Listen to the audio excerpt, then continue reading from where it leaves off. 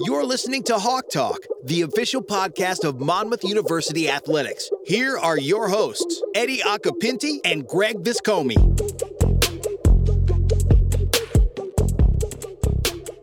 Just because the academic year is winding down, the athletic year is winding down, it doesn't mean Hawk Talk slows down, Greg. I mean, we're not going away. This train just keeps on rolling. Gotta give the people what they need. And what they need is more Hawk Talk. And what they need what they want is what I meant, but in my mind, it's what they need. I think those can be kind of might be what I one need. and the same. It's what I need.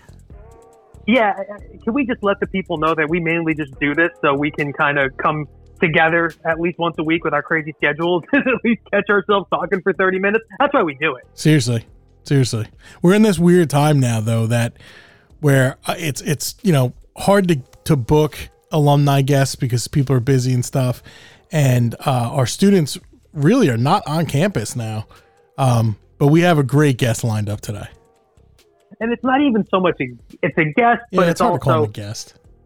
It is, because I guess he hosts and co-hosts another podcast property that the Monmouth Digital Network has, but we see this guy every day. But Greg and I are so happy to bring in and have join us today for this most recent edition of Hawk Talk, our good friend Gary Kowal, Associate Athletics Director in the Communications and New Media Office. And it's weird to welcome someone you see so often, but Gary, how you doing? What's up, guys? I'm extremely excited to be welcomed into Hawk Talk. Love having Gary on. Now, I produce the podcast that Gary does with Coach King Rice, the King and Badger Show. So I don't really have a voice, even though sometimes Coach Rice will talk to me like I'm like a producer on like the Carton Show. Right. Like he says, like you're on the other side of the glass, but you're not. You're in the room with him. I love a good other side of the glass reference. Yeah, other side of the glass. Yeah, there is no glass here. I mean, there's glass. And just look at the woods behind the office. Should we have Gary go stand outside just for ambiance? No, it's good. We're good.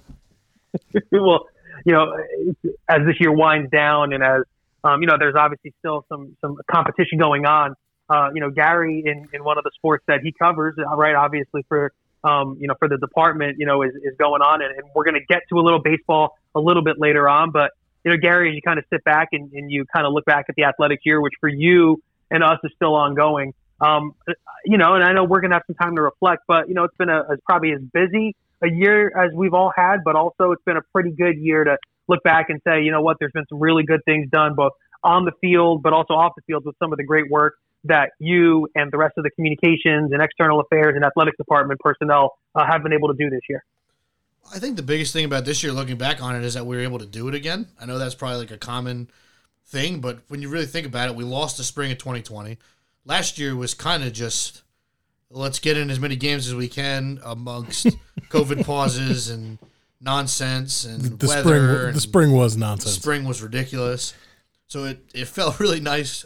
I know we had one COVID pause in the middle of basketball season, but it felt pretty good to be able to just be back around student athletes and be back at games and travel again and have less restrictions and kind of get back to what we got into this for, which is being around the kids, being around student athletes, being at athletic events, being around each other without as much thought, as we did a couple years ago as to what else was going on in the world. It felt nice to get back to some normalcy, I think.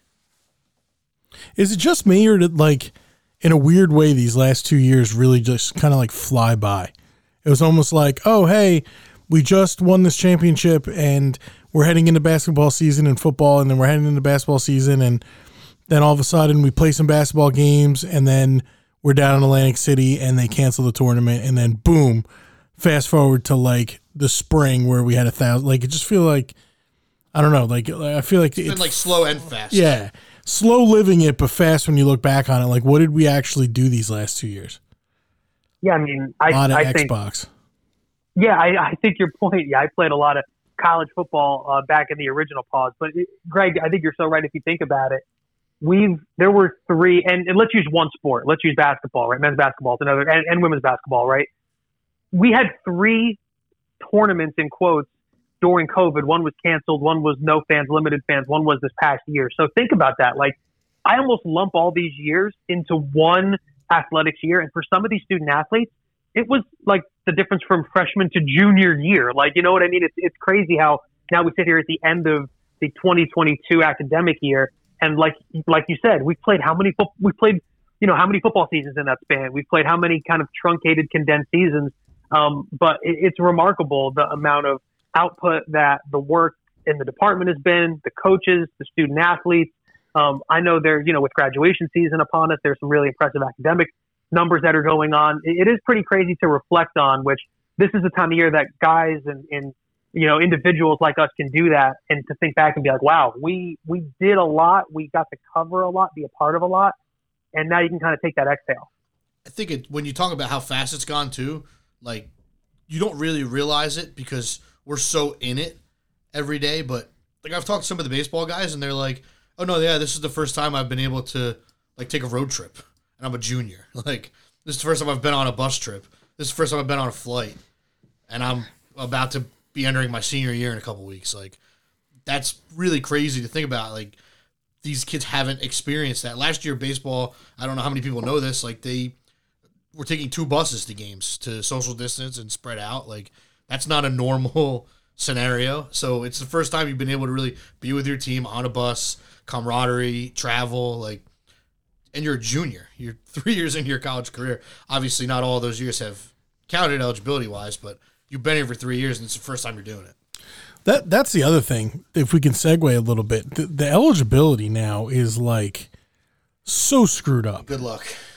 Like we literally, our compliance director, before he just recently left, but before he did, he came up with this wild color-coded chart for Coach Callahan in the, for football of who had 5 years left, who had 4, who had 3, who had 2, who had 6, who had 1 left after they had played 5. It's like, I don't know, having a real devil of a time trying to identify and like, Gary's job and my job specifically just for football, but letting the media and announcers and the PA guys like know how many years some people have left is like, and I'm sure Eddie, for you as a broadcaster, it's like, I don't know how many years this guy's got left. Like I literally have to go on people's bios and count up how many times they've played to be like, okay, oh wait, but they played during COVID, so that year doesn't count.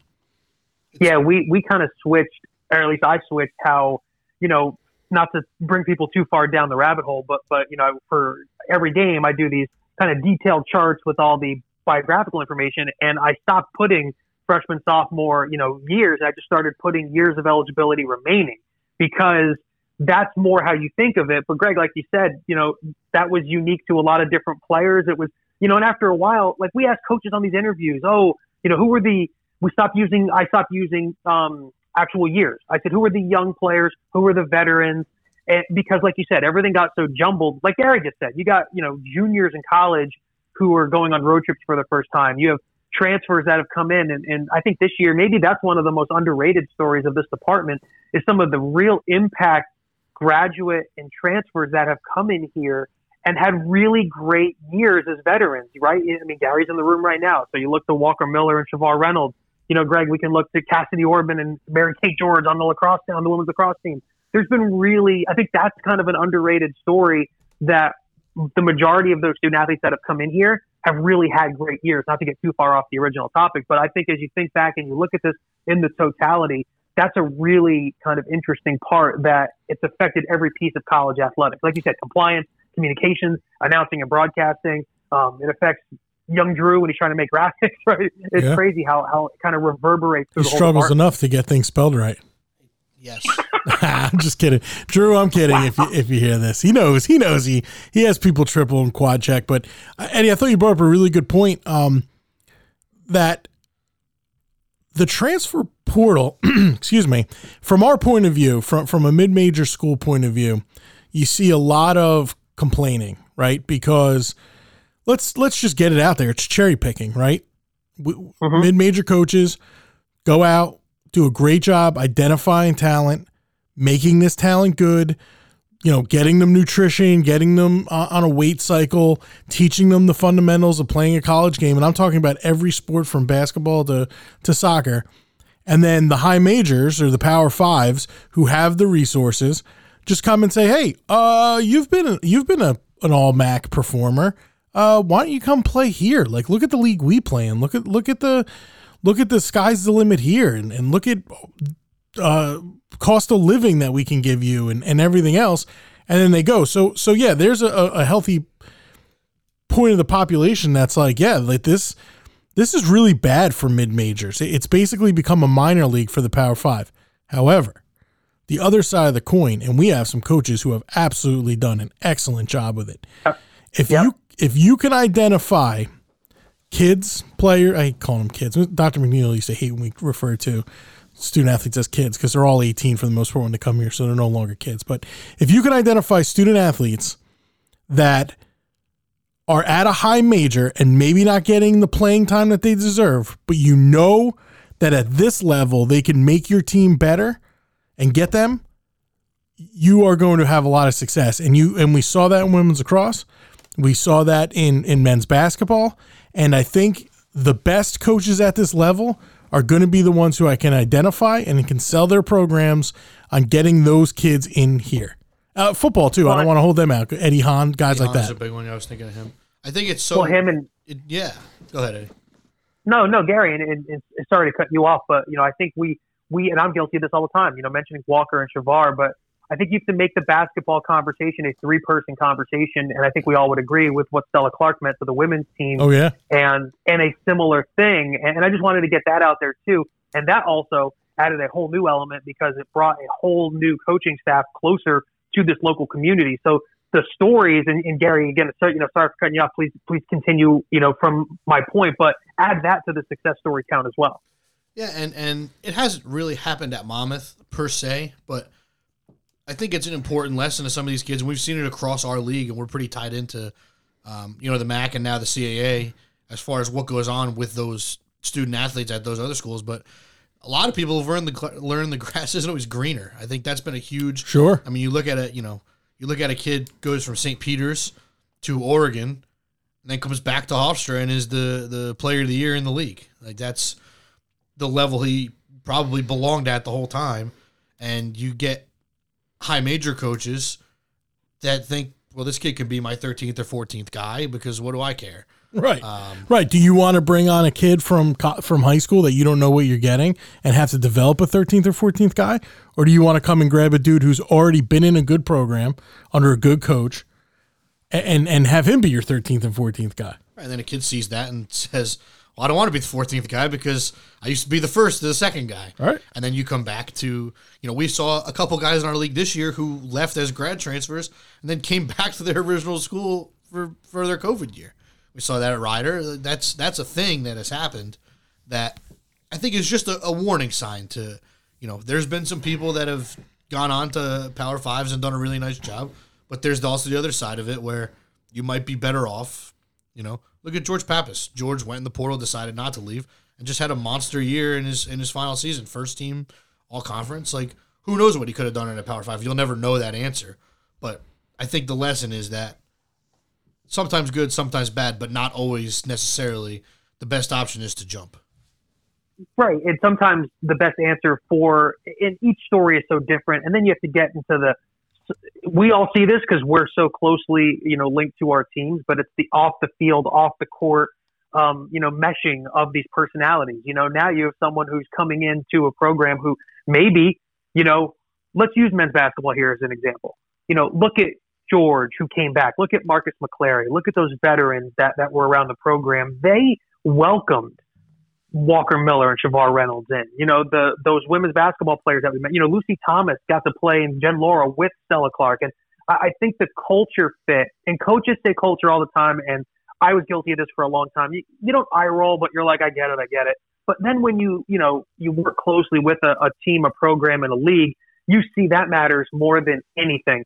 Quite frankly, George Pappas came back, had one of the best years in Monmouth history, and his skill set would have translated better than some of the bigger, stronger, faster players that left the MAC because George is a shooter. George could go knock down 8 threes a game, whether he's playing in the MAC or whether he's playing in the ACC, because shooting is a skill that doesn't matter how big you are, So it shows maturity for them to come back. And quite frankly, it shows a willingness on the coaching staff to let your student athletes go and make the best decision for them. When some players and student athletes leave. And I feel like we make this very transactional now. I feel like a lot of the conversation, not us, but in college athletics, speaks about these student athletes more like almost free agents, which is, kind of an inherent, byproduct of the portal.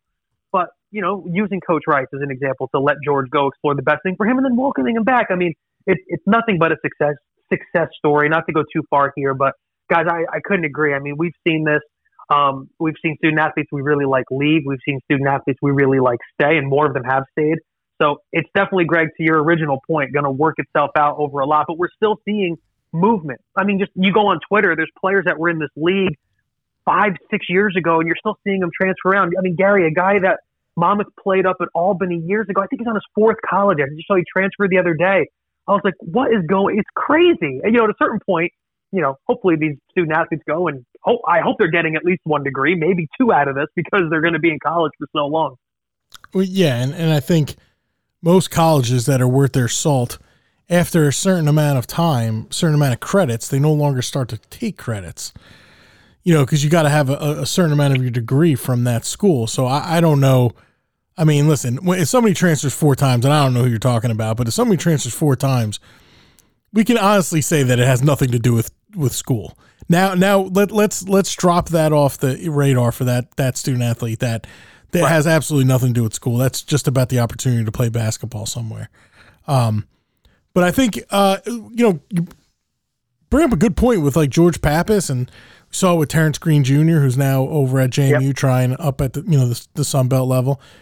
I think it's one thing if a guy comes here, and I'm not advocating for people to leave because, I think Monmouth is a great place and we need good players and we need these good players. But I think it's one thing if somebody comes and gives you 4 years and gives you everything they got, graduates, and then, as a grad transfer is going to look somewhere and for our coaches to be, I don't know if mature is the right answer. And it's not for everybody. And I don't think every player gets this opportunity, nor should every player get this opportunity. But if you want to go out and test the waters and see if there's something that's there for you, and maybe it isn't, and you come back like George Pappas and help your team to a MAC title game, or maybe it is like T Green and he goes to Malik Martin. Malik Martin had a great year, right? He had a really good year at Drexel. Is that where he went? Mm-hmm. Yeah, I think he had a really good year there, and so. He's still a Monmouth alum, got his degree. Still a Monmouth alum, got his degree. We'll always, King's very, honest about saying, like, we'll always get, they'll always be a part of this family and all that other kind of stuff. So, I don't know. I just think that's an interesting part of it too. Like, if you want to dip your toes in and come back because you've given us 4 years of your life, which is what we've asked you to do, and in that 5th year, you want to try to go and get out, maybe get that high major experience. I'll tell you one thing, every single one of the kids that plays a sport here at Monmouth University wants to be at a Power 5 school. When they're playing that sport, at some point in time, they get a letter for camp. That's a big one. I remember being in high school, and we had a couple kids on our team that would get like letters for camps from like big time schools, and we'd be like, "Oh, they're recruiting him. Rutgers is recruiting him, or Pitt's recruiting him, or Penn State's recruiting him." I hate to break this to you. What they're really recruiting is your $75 to come to camp. And there are, listen, every coach recruits from their camp, right? You come in, they get to see, work out, give what you got, your measurables, how fast you are, your personality, all that kind of stuff. So you definitely need to go to camps in order to get recruited, but not everybody who gets a letter is being recruited unless you get one of the ones that say elite prospect camp that we send out. Then that means you are being recruited. Well, what is this Sun Belt that Greg speaks of, Gary? What's this Sun Belt? I don't know this league. I'm just going to fill in some clues here. I believe he was referring to the Fun Belt. Oh, the Fun Belt. I'm sorry. Oh, the Fun Belt. Yes. Listen, I love Fun Belt. I love Maction. I love Fun Belt. I love if you can give me football every day of the week. My wife hates it. That's not that I'm going to say COVID was good by any stretch. COVID was awful for everything involved. But there was something to be said about some NFL rescheduling. So all of a sudden it's Wednesday and you got the Cardinals playing the Bengals. Who says no to that? Nobody.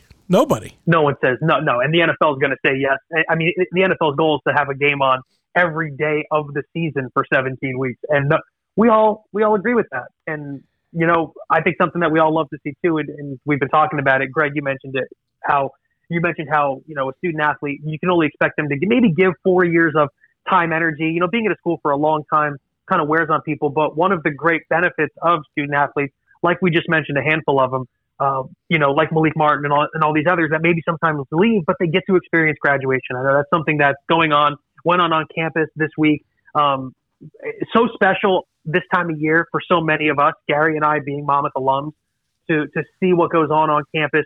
Our student athletes, you see, and you guys did a great job getting pictures of our athletes on social media that are graduating. And whether it's a student athlete, whether it's our Monmouth Digital Network crew, someone that worked in athletics, but the fact that all of these commencements can now take place. Jack Ford was the speaker, and I mean, as gifted an orator as there is in the area. But I know I always feel this way, Gary, and Greg, I'm sure you do too, even though you didn't go to Monmouth, but you've been here so long, we probably should just throw a degree your way. Yeah, well, can we talk to somebody about an honorary degree? You probably should get an honorary comm degree. I think that makes a lot of sense. Oh, I was thinking maybe more something like, I don't know, nursing? No, I'm just kidding. Anyway, go ahead. Yeah, MBA. Can I get an honorary MBA? Anyway, go ahead. Sorry. It's great this time of year to see that, and I know that if you're on social media, and hopefully our fans are, you get to see some of the athletes that you guys and we all work so closely with get to walk across the field at Kessler and graduate. It's a great time of year, and it coincides with a lot of people ending their stay at Monmouth. Baseball, like Gary mentioned, still competing along with some other student athletes around, but I know this is a time of year that we all really appreciate because of what it represents. I would like to point out to the audience that that Eddie read my name when I graduated from Monmouth. That's right. At PNC Arts Center. Was there some kind of acknowledgement? There's a picture of you doing something at that. There's a picture of me pointing into the camera. That's what it was.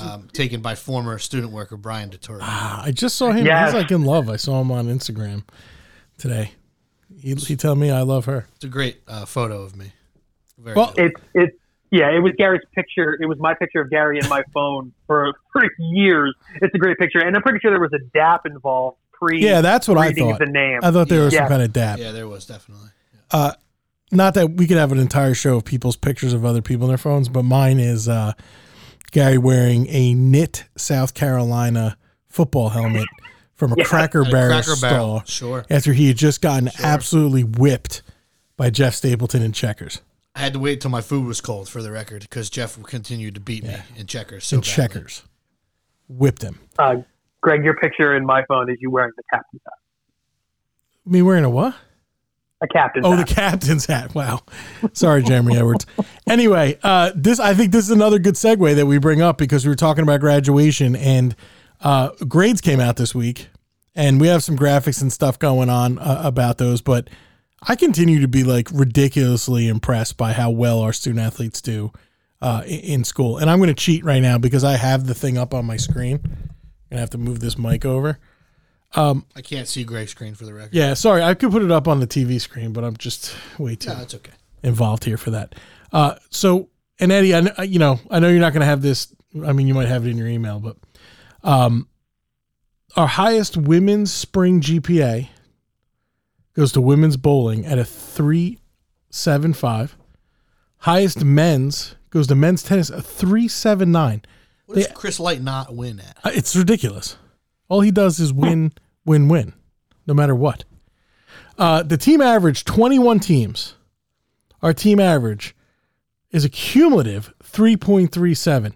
That absolutely whips the non-student athlete average at Monmouth University, and I would venture to say at most non-Ivy and non-Patriot League schools, and maybe not Townsend, but State. Townsend State. No, but seriously, 3.37. That's ridiculous. That's a team average. I think we see it with our student athletes here, and I mean, you guys know. All of us that have been around, I think, have an appreciation for the level of academic kind of prowess that Monmouth has. The Monmouth that was here when I was a freshman in 2002, and this Monmouth is different. The athletes are, no offense to my buddies who were student athletes or anyone before, these are the best student athletes the school has ever had. They're playing in the toughest leagues possible, the best competition possible, and they're doing that with grades. I think there is a pride to academics here that makes a difference. I mean, you guys see, you can't be a student athlete to come here and have success if you're not going to be willing to put the time in and hit the books and get good grades. And you know what? I give our student athletes, I was not one, so I can't speak to it. The commitment that they give, their time is unbelievable.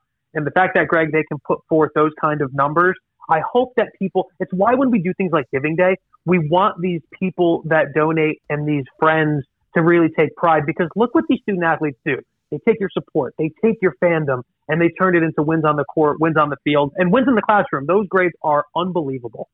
19 of our 21 sports have over a 3.0 cumulative GPA, and the other two have a 2.97 and a 2.98. So they are like right there. And I wouldn't be surprised if they get, if at one point, maybe next year or the year after, we're talking about all of our sports being over a 3.0, which is like unbelievable. And it's not like it's easy to get really good grades here, right? The academic profile of the school since I was 19 years old has skyrocketed. It's just gotten to a point where, and I feel, Greg, you made this point it might have been with Chris Light, how, fans and all of us around campus have certain expectations for student athletes. We expect them to win, and we do expect them to do well, but we should also celebrate those successes when they do well, because those are staggering numbers for a group of student athletes that win, that represent Monmouth really, really well. And when we have them on the show, they come and they kind of take us behind their scenes with, I'm so excited for next season already and getting, the next batch of stories out of our student athletes here on Hawk Talk. It's remarkable. It really is. And, it's hard to be successful in college without playing a sport. And then to do all that with the commitment that they give, you nailed it right on the head. Yeah, I was pretty impressed. 3 Kelsey Award winners, 4.0s. That's right. 3 across 3 different sports as well, which is super impressive. Yeah, and if you missed any of our, end of year awards banquet or our award ceremony, it's all over social media, and you can go back and watch the rebroadcast on Facebook. You could see it was as raucous a room, we mentioned it a few weeks ago, as we've ever seen. Our student athletes, Gary, you mentioned it before, how everyone's excited to be together again, excited to go to games. They were excited to get together and celebrate their own success, because everything got cheers, from people doing well to supply chain issues to everything else. We did have some supply chain issues, which have since been resolved, by the way. All of our awards have been arrived. You can blame anything you want on supply chain issues. You really can.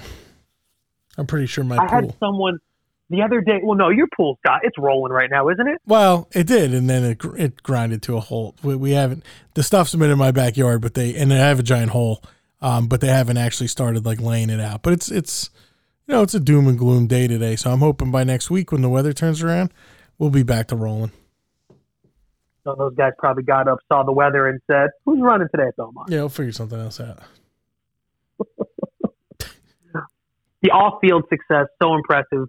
The on-field success that we talked about, and we want to get in with Gary just a little bit later on about, there is still obviously, baseball is so unique in college because it goes so late in the year. They still have 2 MAC series before their playoffs, but, guys, this past weekend out at Ryder, dominating performances again by the men's and women's outdoor track and field teams. They just keep winning. They go out and they defend their outdoor titles yet again. There's nothing better than ending a stay in a league with a championship, knowing that you leave as champions and then you're off and on to the next one. And just another, Greg, we had tennis that we talked about a few weeks ago. We had, these track and field championships now. It's a really great kind of final kick into that spring season, into that MAC Commissioner's Cup, which awards overall program success. I agree with you, Eddie, and I think we've had such a run in track and field success. I started working with track and field when I started working here, I guess 9 years ago now. Wow. But that was the first program I worked with, and they haven't stopped the success that they've had since then. I was really excited last week before the championships when Greg passed along some video from the Penn Relays of our distance medley team winning. That was really cool for me to watch and for us to put out there, and it got a lot of interaction because I think people just realize how hard that is to do. We had a student athlete who was able to come and beat some really big time competition. Ohio State was there. Stony Brook, who's a future conference member, was out front. South Carolina was there. So that was, on the track and field front, that was pretty awesome for me to see. Just Monmouth competing at that level with some of those schools and doing it in track and field, which we've done for so long. I mean, I worked alongside Dylan Capwell when he was here, and he was going to NCAA championships and competing really highly in the 800. That hasn't slowed down at all with the coaching change, with anything else that's gone on in the world. And I don't expect it to change in the CAA either, to be honest with you.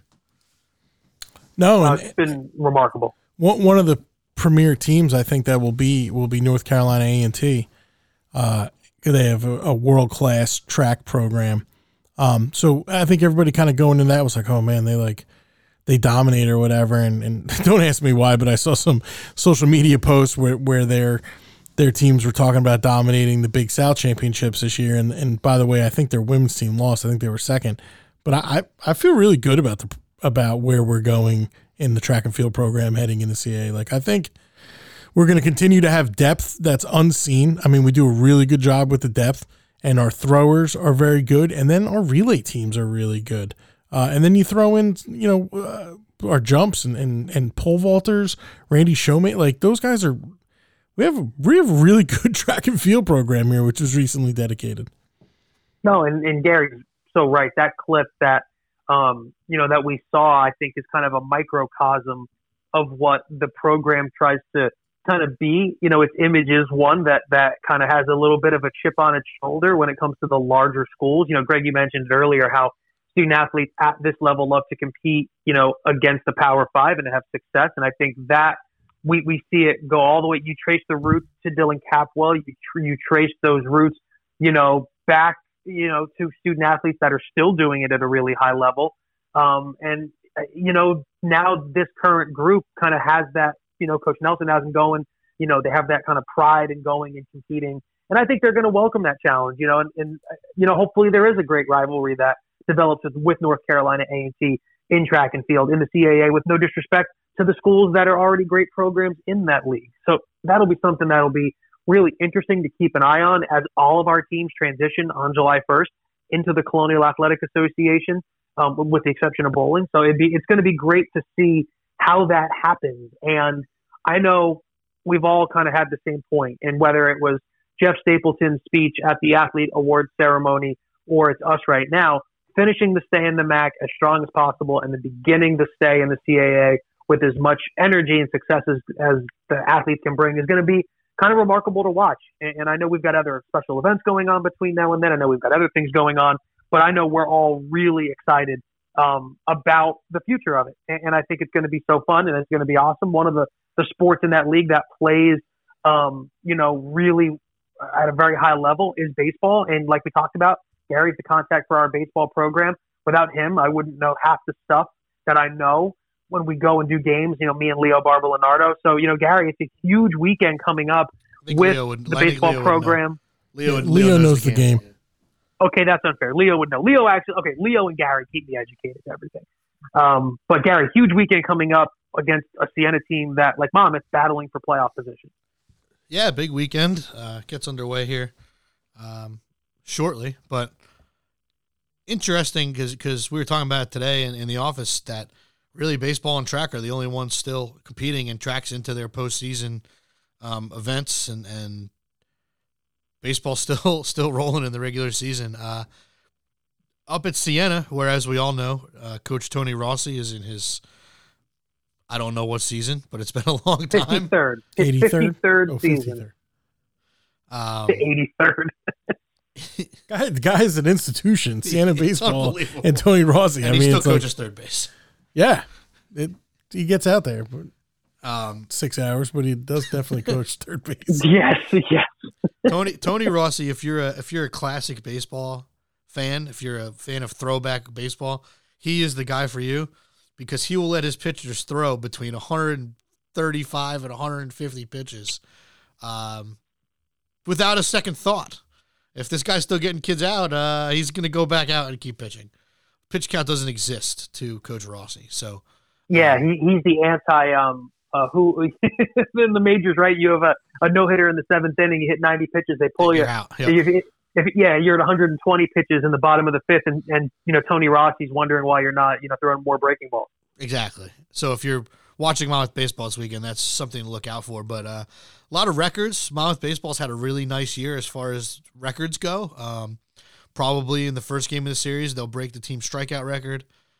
James Harmstead's a home run away from tying the program record for home runs, and 2 to break that. Ollie bats. I don't know if he's going to like that. No, his record has stood for 13 years.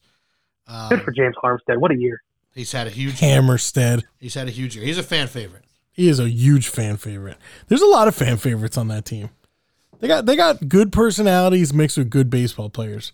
Dixon Black, Hammerstead, sure, Mutz. Yeah, no, they have a good group.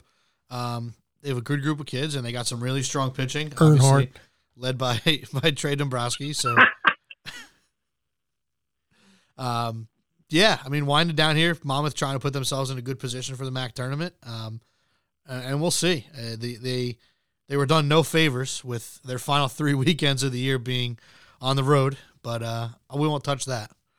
They got to go on the road and win some games. That's just, that's the name of the game. You got to go on the road and win. That's what they're going to try to do here the next couple weeks and roll into our final ever MAC tournament as a member of the league up in Rockland County, New York on Memorial Day weekend, a tradition unlike any other. Yes, the MAC tournament continues. I was going to say the first time we've been up at the stadium, correct? Yes. Well, MAC baseball Memorial Day weekend is. Memorial Day. I got you. Memorial Day weekend. Yeah. Oh yeah, you can count on the tournament. First of all, it's going to be at a very tiny but well maintained ballpark somewhere in upstate New York, and it's going to be when Gary drives home, whatever day the tournament concludes. He'll hit every traffic imaginable between there and here. I think last year we literally sat in traffic we left the ballpark and then 4 days later pulled into exit 105. Last year was at Fairfield, so we had to come through the city. Usually we're on Staten Island, or there a couple years we had Staten Island. That was nice. Staten Island was it was close. No, it was super close. I mean, close. How about the one year up in where were we, Gary? We were in the Hudson Valley. Remember up there? Falls. Yep. But yeah. I got a good story about that if we have time, because we're running out of time. We got about 7 minutes.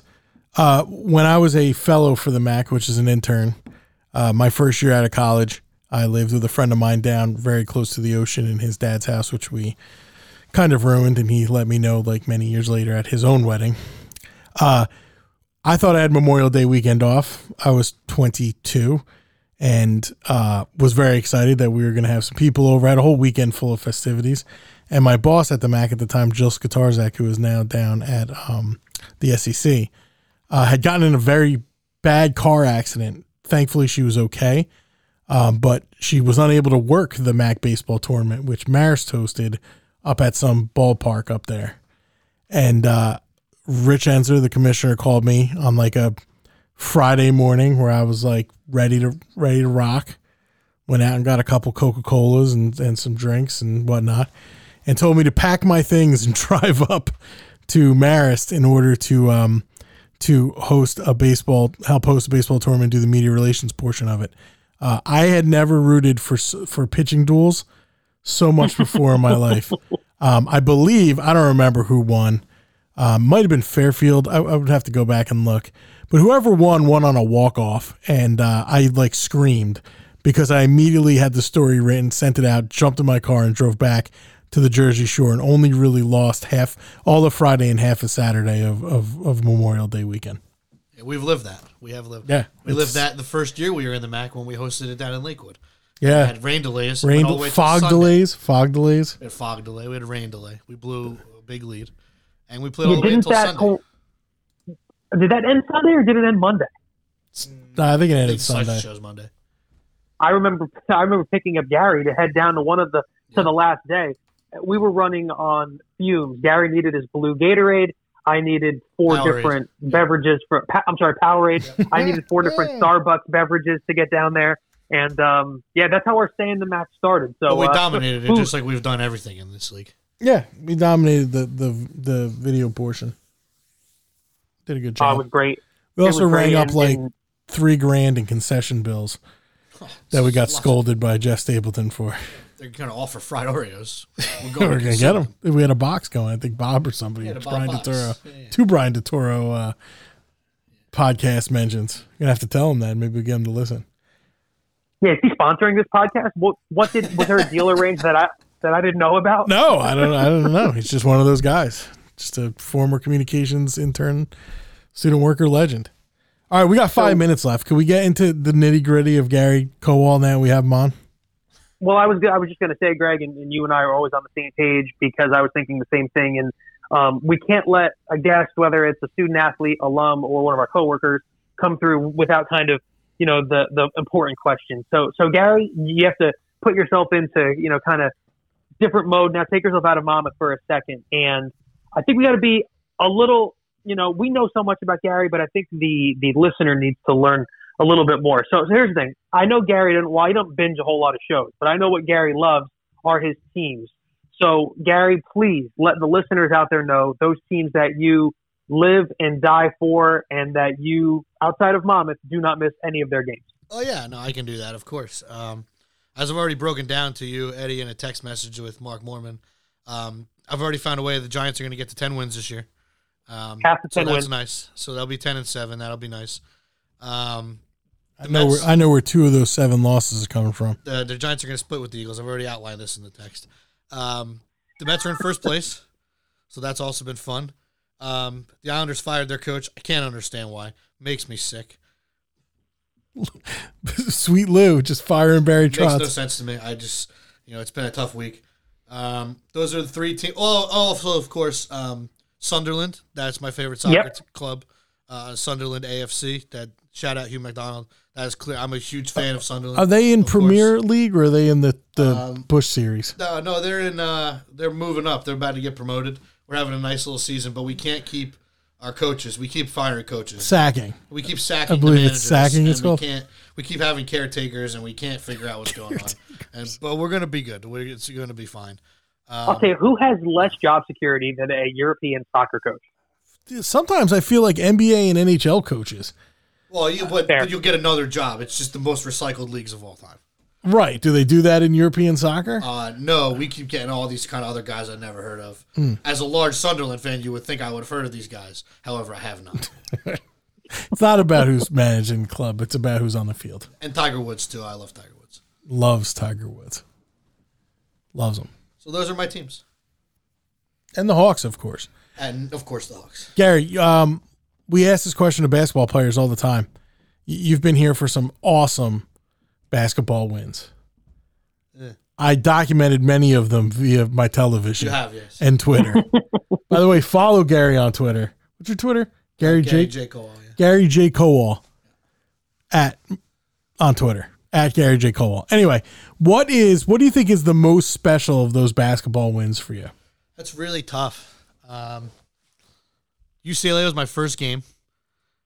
At which point in overtime, in a tie game, King turned around to me and looked me straight in the face, and I was terrified because I didn't know if I'd done something wrong or if I had messed up the scorebook or if I was just not even supposed to be sitting there. And he turned around and smiled and said, "Are you having fun yet?" And I looked around and we were tied in Pauly Pavilion in overtime. So that was really cool. That one will always have a special place for me. There's been some non-high major wins that I really look back on with some fondness. Justin's game winner at Ryder was phenomenal. Great. Great. That was a really fun win for us. I hope we continue to schedule them. I know people have asked Coach Rice, and he kind of is dodgy on it and gives a long answer about beating your friends or whatever, but that's a good rivalry. Lot of good nature hate going on, especially when you go to their gym, I guess you call it. It's tight, it's loud. They allow their students to do whatever they want. But it's fun when you beat them there. It's a good rivalry. Like I hope that keeps going. Good, yeah. So those are the one that really stands out to me that's kind of unconventional that I don't think anybody else will ever say. But just being around the team every day and being around the coaching staff and how tough of a start 2018 was when we were 0-12. The win at Penn was like one of the most raucous locker rooms I've seen. Better than a lot of the high major wins. Just because we knew we were better. They knew they were better than 0-12, and they lost a lot of tight games. We were about to start conference play. It was our last non-league game. It was New Year's Eve afternoon. Ray Salnave hit a buzzer beater at the end of regulation to tie it, and then we won on another Salnave shot late in overtime and got a big stop, and that was one of the best wins just from like all right, we can head into New Year's, we can head into league play with a little bit of weight off our shoulders. We're not going to go in 0-13. So that was kind of like an underrated one that I don't think a lot of people think about, but that was one that I always remember as a really, really nice win. And Penn was pretty good. That's amazing because I think with all the games that have gone on and everything, I mean, you didn't even bring up any of those magical wins we had over in Shanghai. No, those were fun. We won a game in front of Yao Ming. Yeah, I mean, that's fun. That was cool. Great Wall, all that. No, but then you bring up like Ryder and Penn, and I think that's awesome. I think that's like, yeah, I think 9 out of 10 people would, but it's more than just who your opponent, right? It's the atmosphere. It's, what you mentioned about that Penn game when we were 0-12 and you knew the team was better than 0-12, and that sparked a crazy run. Yeah, no, and they went to the final. We went to the finals that year. So those are obviously Notre Dame and USC and Georgetown. Beating Rutgers was special for me just because of how I feel about that institution. But then they won't schedule us again. Correct. And just about anything, it seems like. But yeah, those are the ones that were pretty cool for me. So I got one more for Gary, and I think because he covers baseball, and I think, Greg, it ties in a few different things that we like to talk about. So, Gary, let's say you're penciled into the number 3 spot in the batting order, and your first at-bat. What is Gary Kowal's batting song? Oh, here we go. Wow, this is really tough. I don't think I've ever thought about it. As much as this is like a common question, I don't know if I've ever thought about it. Eddie, I probably have to shout out Steve Bazaz's favorite song of all time, and Chuck Marvel's as well. Yeah, Alesso and Ryan Tedder. Lose My Mind would probably have to be it, just for sheer throwback from some of the best years of my life. That's a great answer. That's the only answer, and I'm happy you went there. Shout out Chuck Marvel and Steve Bazaz. Sure, the Zazzer. I know Steve listens to that song on airplanes. What, the entire time? But just on repeat. He does that, and I have to calm him enough to make sure that we're good to go. He does both of those things. I told him what he needs to do is just bring the racing for him. It'll make time fly. But no, Gary's right. He listens to that song on repeat for 3 hours. Sure. What a maniac. He's our maniac, though. He is. Gary, we appreciate, I know this time of year, like you said, you're getting ready for a baseball series. I know we got a ton going on.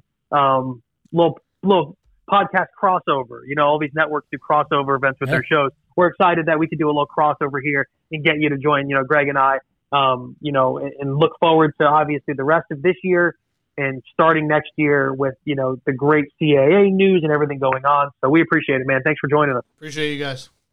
Thank you. Eddie, we got to drop in a little and you never forget. I forget all the time. Tell the folks how they can keep enjoying this wonderful podcast. So the first thing you have to do, you have to subscribe on wherever you get podcasts. So for me, for example, I'm an Apple Podcast guy. That's where I get my podcast. Hawk Talk is there, readily available. Also Spotify, Podbean, everywhere else. You have to subscribe. You have to listen. And then we please want you to rate and review. So subscribe, listen, rate, and review to Hawk Talk. And you know what? Go ahead and share it as well on your social media. Let everyone know. Yeah, go ahead and share it. Let everyone know. Let people know you're listening to it. Man, this is the best. Great job as always, man. Yeah, that's a good talk up. Here we go. Have a great weekend.